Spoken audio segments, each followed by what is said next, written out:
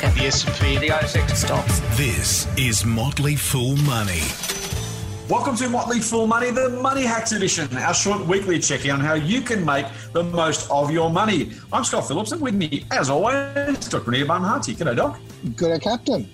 Now, mate, we say you make the most of your money, but this time we're going to tell you how your kids can make the most of their money. In other words, 3 important ways you can help teach your kids about money. Now, we're all in lockdown, so the kids are probably around the house more than they otherwise would be. They're probably watching TV or spending too much time on the screens. Drag them away, because here's 3 things you can work on while they're around the house and while you're around the house to help them learn a bit more about money. Now, the first one is actually learning the value of that money. Now, it's very easy to think that cash comes out of a hole in the wall and that mum and dad have always got some in their wallet. They just need to ask for things and it just magically appears.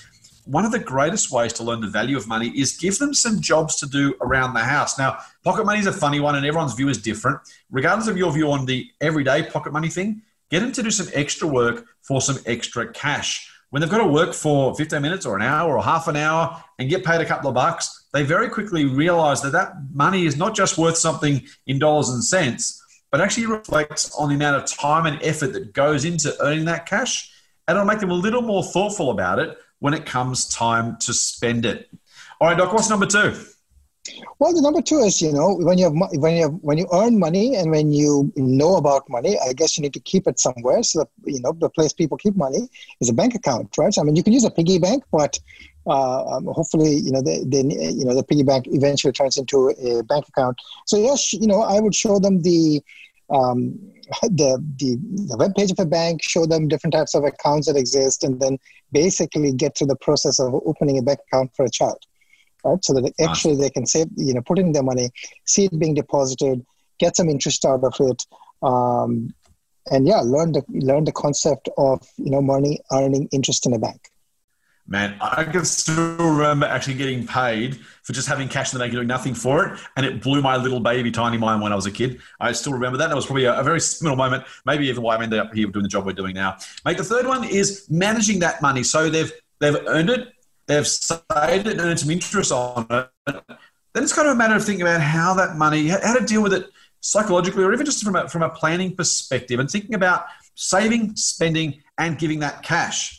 Now, if you think about the way we do that, 3 buckets: save, spend, and give. Scott Pape, the Barefoot Investor, has a version of this, and he's a somewhat competitor of ours, but we're a big fan of it. Thinking about, for kids, when you can spend now, you earn some money, go and spend it. Go and buy a lolly, get something for the work you've done or for the money you've saved.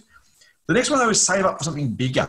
The idea of patience, of waiting around, of having to be disciplined and consistent.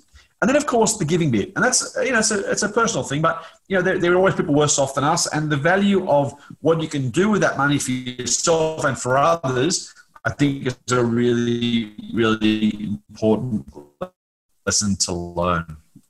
That's it for this week's Motley Fool Money Hacks. We'll be back next week. Full on. Full on. The Motley Fool and people appearing in this program may have positions in the companies mentioned. General advice only. Please speak to your financial professional to understand how it may pertain to your situation. Subscribe to the free newsletter at fool.com.au/MMM. The Motley Fool operates under Financial Services Licence 400691.